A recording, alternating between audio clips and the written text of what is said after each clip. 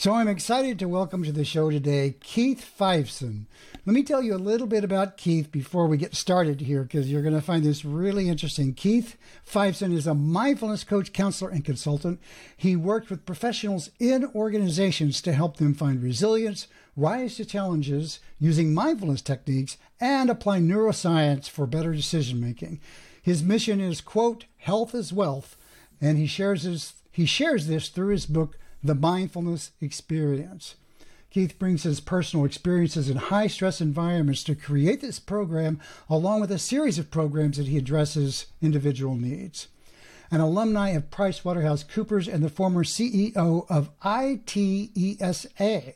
We'll find out what the heck. Keith, what is ITESA?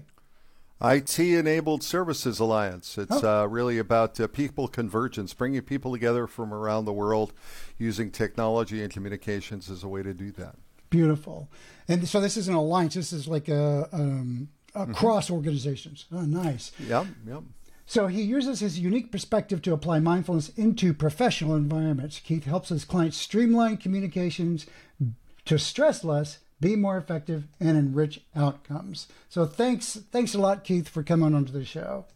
I'm really so glad to be here, Brett, and I really thank you for the opportunity to chat around mindfulness. Your focus is it exclusively on mindfulness in business, or is that your primary focus? Just to give you a little bit of the background that you already outlined there, I got involved in the corporate area, specifically in the call center communication area, and it occurred to me that within the first 10 to 15 seconds of any kind of a call, you could really tell, how the call was going to go, because, there's nothing more intimate than having someone in your ear, right? And the exchange, the communication, and the engagement that you really had with that individual. So early on, when I was involved in a very stressful environment, I came out of the telecommunications area. I was involved with MCI and AT&T and British Telecom, and got very much involved in global outsourcing. And I really myself was dealing with a lot of stress, and I could tell that no matter how much technology you had, if that individual wasn't present for you on the phone, if they weren't present for you in real life, it was pretty sure that that kind of call, that interaction, that engagement was not going to be really very, very successful. And I call those sacred moments of truth. Moments of truth in the call center. Sacred moments of truth, right. So it's sort of that sacred moment where, you've got a problem and you're really trying to find the solution to the problem, and you're hoping that that person at the other end of the line is going to be able to fish you out and really help you. So that's basically about 30 years ago. I got very much involved in trying to take care of my own stuff. I became a yoga teacher 27 years ago, and it was really through meditation and through mindfulness and through the work that I did there that I really started to incorporate a lot of that work into my corporate work, and not only for myself, but for the benefit of others. So. Like you said, the first 15 seconds, let's just say you've got two people and they basically have the same call script, right? And one of them is connecting and one is not. What causes that to occur? What are the dynamics in that? Well, there's an old kind of trick, if you will, in the call center area. And they always say, put a mirror in front of the phone or put a mirror in front of you. And when you're talking, make sure that you're smiling. And then there's the other idea of rebooting, and we have this methodology in mindfulness, which is the STOP methodology. And I'm sure you are very familiar with it. And it's basically stop, take a breath, observe what's going on, pause, and then proceed. And it's the same idea in the call center area. It's the same idea in any kind of communication. What we need to do is we need to reboot. And there are so many ways to do that during the course of our daily life, whether or not we're getting up from our desk, whether or not we're walking into another room, whether or not we're taking a sip of coffee, whether or not we're walking out the door for a stroll.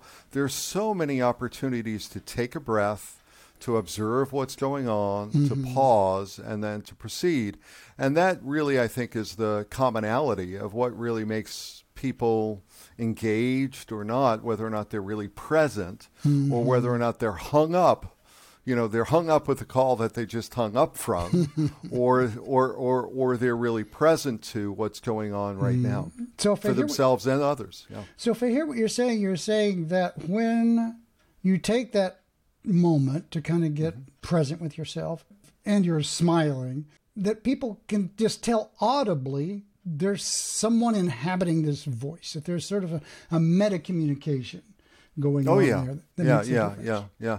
And, you can call them different things. We call them embodying, right? There's this sort of, when we use that term, are you embodying your people, how are you embodied? And a lot of times people will say that sounds a little woo-woo, but, it's really about being in your body. And, there in mindfulness, we have this another practice about, compassion, inner smile, loving kindness. In Taoism, they call it the inner smile. And a lot of practice in the secular area will say compassionate thinking, smiling to yourself, being aware of your own sense of gratitude, your own sense of thankfulness, being aware that you have an opportunity to maybe change someone's life. And that really, I think, is the essence of it. And it really does, there's an opportunity to, to transpire all kinds of boundaries and really transform other people as well as yourself. So somehow or another, all of this morphed into you deciding you were going to write a book. So how did that story come about? How did you decide, what I need to do is I need to write a book, and I'm going to call it the Mindfulness Experience? And so you got motivated, because writing a book is a big deal. I've been working on one for like a year and a half, and it's still not done. So I really appreciate the amount of courage and the heavy lift that is. So tell us a little bit about how you got started on that journey. Well, I started writing a book. My book just recently came out, and I started writing it probably about 2.5 years ago. And I really appreciate what you're saying, Brett, because, there is that practice of when you're a writer, you need to write. And then, of course, the question becomes one of, what am I writing this for? Who's going to read it? Is it really all that important? And, there are a lot of things that go into that, right? Yeah, and, if you inject something like in 2 years, you're not the same person you were when you started writing 2 years ago. And so there's this dynamic shift that goes on. Oh, am I really... It's not a static thing, this who you are, your point of view. So I hear what you're saying. Right. And my point of view really changed. I wound up really feeling that the book was writing me, especially when I started circulating it and people started reading it and giving me feedback and so on and so forth. So the book really was designed in a lot of ways out of gratitude. I had a lot of gratitude for a lot of the challenges that I came through in my life, and I've been very, very fortunate. I came from a very dysfunctional home. I wound up, I was out of the house when I was 17, and then I joined the Army, and the Army really helped me get into the communications business. I really wanted to go ahead and make a difference somehow. I was involved with telecommunications, the ballistic missile defense communications activity. I'm an Army vet, and they gave me the GI Bill, and I wound up going to college, and I've been fortunate enough to travel 47 countries. Wow. See a lot of the world. Yeah. And, but along the way, there were a lot of challenges that I had coming out of that kind of an environment. And it wasn't really until I came through 2 relationships, 2 marriages, which I basically destroyed because of my focus on business and my focus on and my inability to really find a way to deal with my stress. So, I was an angry man, very angry, and I wound up, again, I had cancer. I had cancer twice. Wow. And I had cancer, Hodgkin's at 27. Then I had it again at 37 years old. I had not Hodgkin's, but I had a soft tissue sarcoma, and that's really around the time that I became a yoga teacher and I found meditation. And I said, there's really something good here. So let me try to put that into a format and a way to communicate that out, put some flesh on it, and communicate that out to the world in a way that really speaks to mindfulness in terms of how to use these tools, these strategies. I call them the MX8 strategies for mindfulness experience strategies, and how to use those to go ahead and really affect some change in your life. And as a coach and as a life coach and working with a lot of executives, I've used the strategies not only for myself, but with the executives. And, I think a lot of people are resonating with being present for the moment in a number of ways. It's not just about sitting down. It's not just about, having a mindfulness practice, very important, but it's really about, breathing and learning how to be present for what's going on, and more importantly, learning how to use your words, learning how to communicate and connect. Well, yeah, I mean, you're speaking my language of mindfulness literally right there, because it really is about, to me, it's not, I find too much focus on the solo practice, like what you sit down and you just do by yourself. So yes, you need that, you must do that work. And then what, right? Yeah, you don't want to leave your mindfulness on the cushion, right? You want to take it into the world, because what is your life but an experience of moments and being present for that? And therefore, you wind up showing up for your own life. So, right.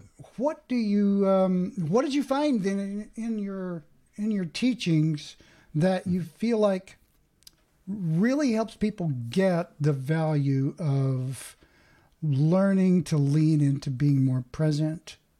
As uncomfortable as that can be sometimes, because one of the things that happens when you start to be more present, you begin to realize there can be some shadow, darkness inside. It's not all joy. Like you said, you were an angry man. So how did you come to terms with the fact that, hey, there's a Keith in here that's pretty angry and unhappy?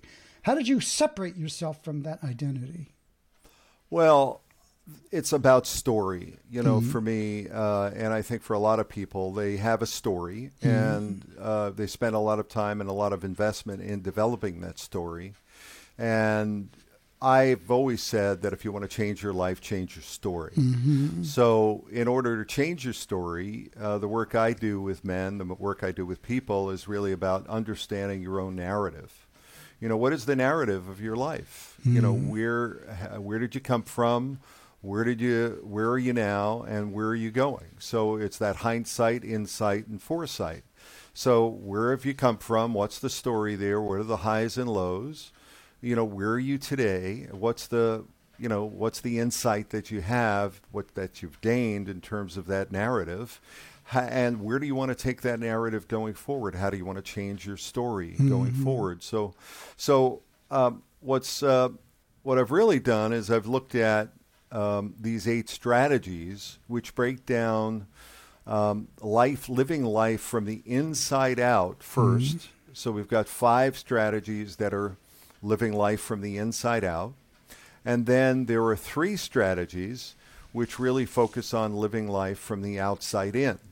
So, and then all of those strategies are tethered with this word, for breath or breathe. The root word of the word for breathe is spire, S-P-I-R, right? So that's the root word for the word spire, for breathe. So what we do is we look at, breaking that word down a little bit more. So we've got like a church spire, right? And why is there a church spire? Because the breath from all the prayers is designed to go up into the tower, which then are designed to hit the heavens. That's the conceptual idea. So it's a little heaven radio beacon. It's like a heaven radio beacon. If you believe that, that's good. I mean, I like that. I like that conceptually. And then there's this word inspire, right? This word where we take in the breath and we get inspired. We have insight. We have insight into our breath. We have insight to the things that help us to breathe, if you will, things that really help us to give life to our own self. So I use that as the inside out stuff, if you will, to be inspired through our mind, through our body, through the spirit. In other words, the things that really give us joy and give us life, energy, right?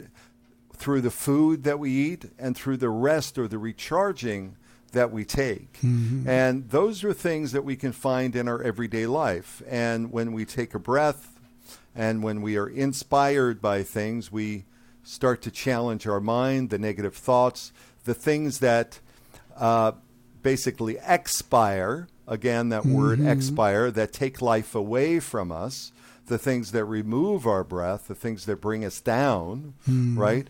And then there are things that, and we can take rest in that. We can respire.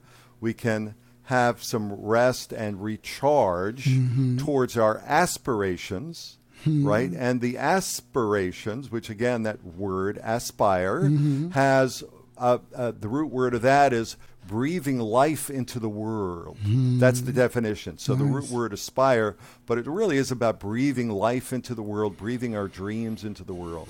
So I use that throughout the book in a number of ways. And on the outside in strategies, it's about our environment. How do we keep our environment? If our closet's messed up and our kitchen dishes aren't done and we haven't cleaned the house, I can tell you right away that we're going to be moving towards expire, where our spirits are down. And if we take care of our environment, then I can tell you we have a better chance, especially if things are nice, if we have plants, if we have nice lights, if we have things there. So that's about in the book as well. So the environment, the relationships, how do we breathe life into the relationships? Again, space, giving space to the relationship, putting down the right boundaries. And then the aspirations. What are the things that we're doing in terms of our life? Who do we want to be? Not just about, who is our future self? What are we dying for? What do we want a legacy to be? What do we want to leave behind? So all of these things really went into the book, and all these things really helped me to write the book, because I really wanted to leave a manual, a guidebook, if you will, behind, especially during the period of COVID. I thought that was a good idea, that people could at least turn to something as a guidebook to find some inspiration and aspiration and find their breath in the world. So, wow. There's so much in all of it. And then there's perspire, right? Like doing the work, yes. Right? That's the big one, right? Yeah, because you can have the inspiration without the perspiration. Right. It's basically the dream is an expiration. And how many people are armchair inventors, but they never really do the work required to go ahead and actually create it and put it out into the world. Well, right. And there's armchair mindfulness, it's kind of like, I know a lot of people who, and myself included in that at times, who do more thinking about mindful than being mindful. And it's kind of like, I had to kind of slap myself out of it one day. It's like, you've been thinking about mindfulness for like 3 days now, and you just actually be present with your experience rather than thinking about how you're going to explain stuff, and realizing, just thinking about a topic that you're fascinated with isn't the same as being present with your experience. And it's an important. Isn't that so? It's funny. Often the people who teach are the people who also want and need the knowledge as much as possible. I'm right there with you. Yeah, well, I feel like you can't really teach effectively except from your woundedness. It's kind of like that's what that's what you fought for, that's what you struggled through. So even in your story, you're saying you had such. Your bouts with cancer and your anger and learning all of that. Those are hard battles to fight. And tip of the hat and bowing to the courage and the warrior spirit in a way to fight through that, to land in somebody who's like, kind and caring and open and hearted and gracious. When you really have habituated natures to kind of take you into something, and some legit complaints, like, oh my God, I had, health issues that are serious. And the question I sometimes ask people, and myself as well, is like, okay, so these are facts in your life. Now, who do you want to be that these things are so? And rather than railing against the fact of it, accepting the fact of it, and then organizing around what is true rather than what you would wish to be true, right? And that's so poignant, and it's such a tricky question in our culture because we're so hard on ourselves. Yes. We're so hard on ourselves, and there's no shortage of guilt and shame and trauma. We're in a trauma-ridden society, and a lot of that trauma, the nature of trauma, whether or not it's implicit or explicit, is to repeat itself. So my wife and I went out to the movies this last week. We saw James Bond, which was sort of fun. It was 2 hours and 45 minutes of just sort of comic book. No Time to Die, or what was it? Something like that? It was, exactly. I think it was No Time to Die or Last Time to Die, but I don't want to give away the movie, but it was a lot of fun. But there were about 9 trailers, and every one of the trailers was about the end of the world. It was about the end of the world, the end of humanity, and James Bond was not much different, but you knew it was sort of comic book, hero stuff, shooting guns and all that. Yeah, well, he's trying to save the end of the world, at least, exactly. Right? Exactly. But, there is so much trauma, and, there's not enough kindness. And I would say I appreciated what you said about the warrior. I think there's so much warrior mentality that there's little room for the lover. There's very little room for, and as well as I do, that within the mindfulness practice, that mindfulness, you can be the greatest mindfulness practitioner and be a sharpshooter and kill people, right? You can use mindfulness to be present and to do harm, not only to yourself in terms of the self, the ability to really understand when you've done something, it's that the idea of the cloudy fish tank, the old analogy of in a cloudy fish tank you can't see the dirt, if you will, but once it settles down, you can see the finest spots. So you can be a really mindful judge of your own deficiencies, and you can be really mean, to yourself possibly.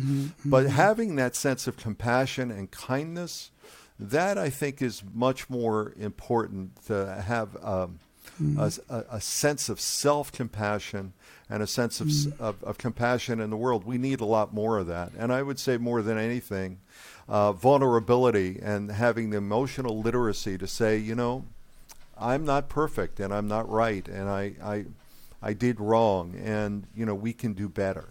Yeah.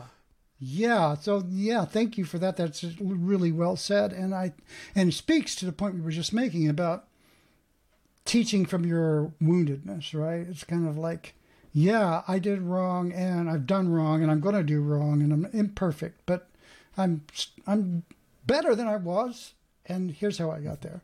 And isn't that the human condition? Like, I hope. Right. It's like we can do things to help us become more aware of our circumstances. And it's always a mystery to me how someone could inhabit a body like the amazing animal form that we have and not get curious about how it works.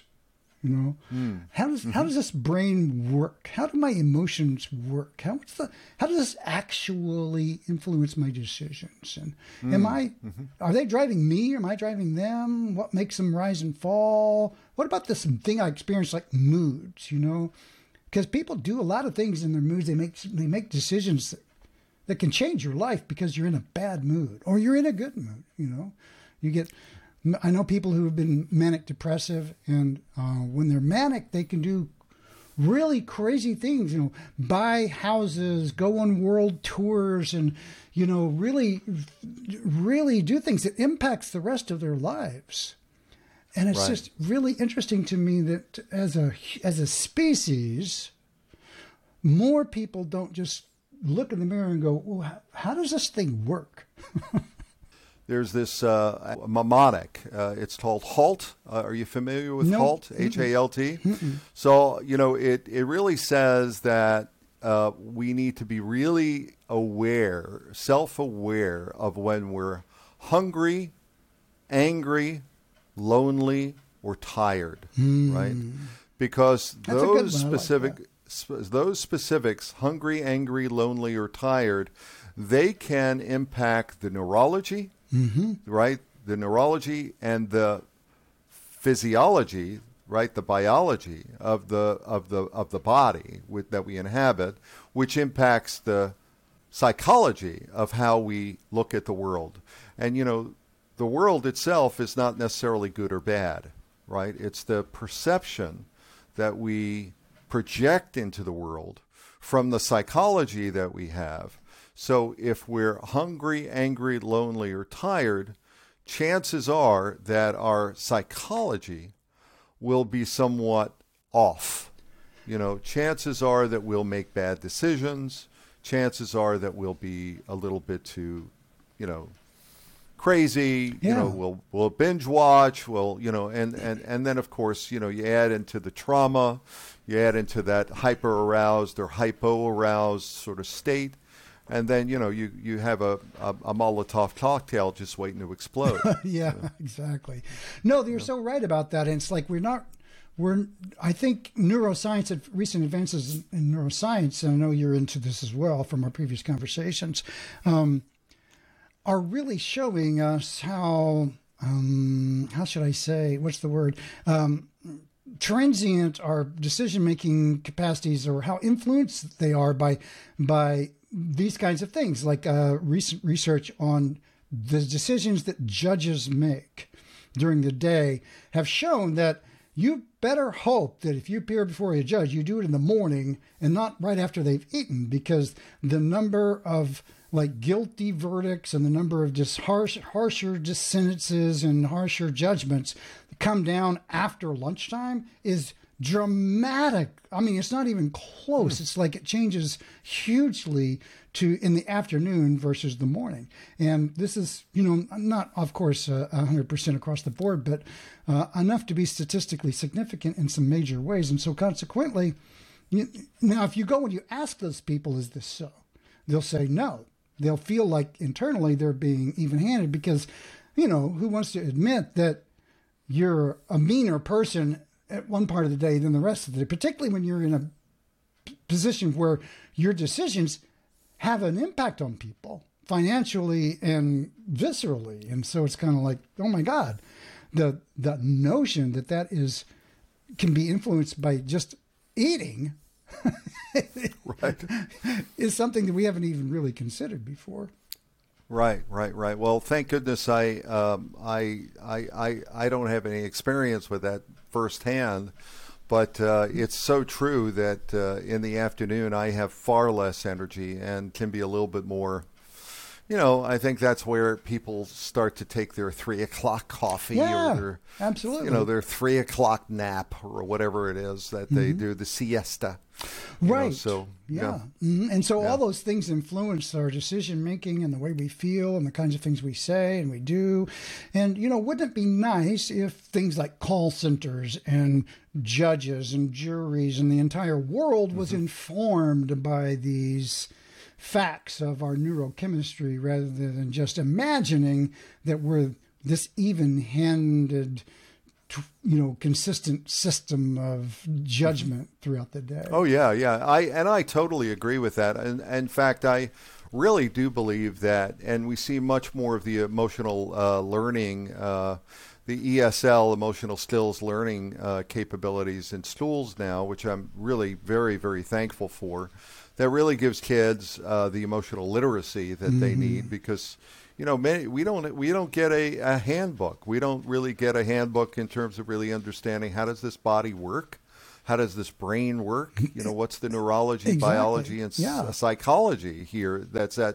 Because when I'm feeling bad or I'm not feeling good, then I may need to just stop for a minute and, brush my teeth, because, or brush my thoughts, or just take a look at what my thinking, thinking, move a muscle, change a thought, that kind of thing. Yeah. So how do you find that in a business context, the concepts of mindfulness and learning to be present, how do you find that applies in terms of businesses' receptivity, or at the organizational level? Like when you're talking to them, it's like, what's their entry point? What's motivating them to say, we want this for people?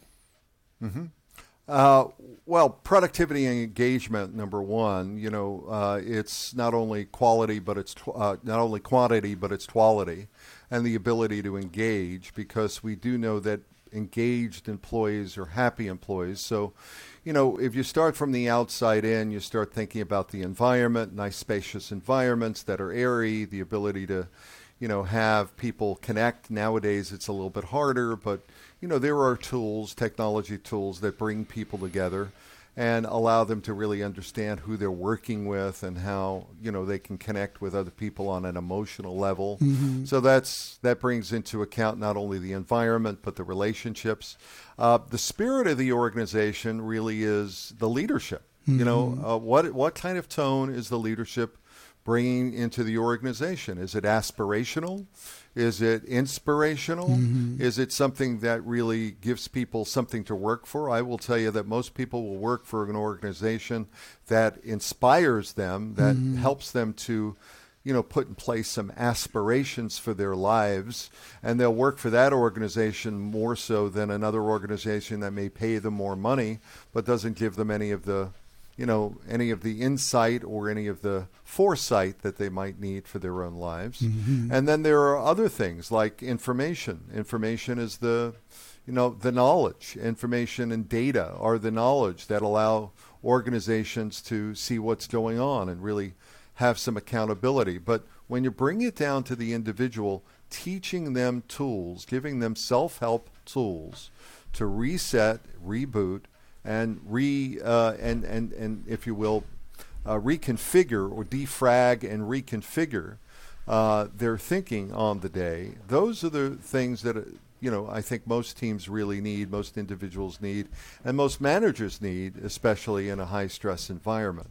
So when you start looking at those, the real question, and I've been talking about this with Mike, who's heading up the Institute for Organizational Management. As a matter of fact, we had Institute for Mindfulness, Institute for Organizational Mindfulness. Excuse me, that's right. Well, I've been talking to him about the whole idea of looking at an ROI calculator. Yes. And how does that look like on a productivity and a quality level? And what's the upside of engagement and quality within the organization? So I think those are very important things to look at. And more and more organizations are doing it. More and more organizations have a real idea that we need to have more engaged people on board, people who are more emotionally literate, and people who are able to go ahead and talk about the vulnerabilities of the organization, share, and really talk about how do we, move from a position of dis-ease to a position of wholeness that really is, healthy as an ecosystem and as an organization. So do you think that the current, what do they call it, the great resignation that's going on, do you think this is related to like dissatisfaction with the lack of these things in work environments? I do. Yeah, I really do. And I think there has been, over the last couple of years, there's been a period of time, and COVID, if nothing else, the pandemic has given us that period of time to have more insight. It is that, I use that hindsight, insight, foresight. So I think we've been so wrapped up in, the being on the spinning wheel, the treadmill, if you will, that we really didn't get enough time to stop and say, hey, is this really working? Is this working for me in all of the areas of my life. Is it working for me in my relationships? Is it working for me in my environment? Is it aligned with my aspirations for my life? And how am I doing in my own mind? How are my thoughts? Am I taking care of my body? Am I eating the right foods? Am I sleeping well enough? And I think it's given us that time, that period of time to kind of rest and, go inside and say, you know what? I don't need to make a gazillion dollars. Really what I want is I want a better life experience. Mm-hmm. I want a much more mindfulness experience, if you don't mind me bringing it back towards the book. And I want to look at ways of doing that for my life. And that, I think, more than anything else, is really kind of behind why I wrote the book, which is to kind of give people maybe a little bit of a toolkit or a guidebook to help them to figure that out for themselves. There's questionnaires, there's assessments, there's a lot of tools within the book. It's a nonfiction book, and it's really much more of a guidebook than anything else. And I put myself in the book and help people along the way. So. Nice. Well, I would encourage people to go to check it out. So where would people find you if they want to find out more about you and your work? Thank you. They can go to workmindfulness.com. That's workmindfulness, one word, .com. And the book itself is available on Amazon. You can get it through Barnes & Noble. You can get it through popular platforms. But you just put in the Mindfulness Experience, 8 Strategies to Live Life Now. Or even easier, you can put in Keith Fiveson, Fiveson. And I'm the only Keith Fiveson on Amazon, so I should pop up there. There you go. And I would encourage listeners to check it out because, as you can tell, Keith is a great guy, knows his stuff, and has walked his talk for a lot of years and has some great things to say. And I really appreciate how you keep it very practical. It's like the tools and toolkits and resources and making it real for people is really super powerful and important. So if you're looking for some great advice and some support, check out Keith and his work. And thank you so much for appearing on the podcast today. Brett, thank you. I really appreciate it. Thank you so much. All right. Hey, thanks for listening. And if you enjoyed today's show, please leave us a review and follow on iTunes or wherever you happen to listen. Those reviews and follows really matter and help get the word out about the podcast because we're trying to grow the show. And your help would be greatly appreciated. You can find out more about what I'm up to and other great content at languageofmindfulness.com, where you can find links to the coaching that I do. It's a lot less expensive and more powerful than you might think, so check it out. Also, a lot of people ask me how to get started on a mindfulness meditation practice. So I have an outline, a blueprint for getting started with the mindfulness meditation practice at languageofmindfulness.com/now. Check it out, and I hope you like it. Till next time, stay present.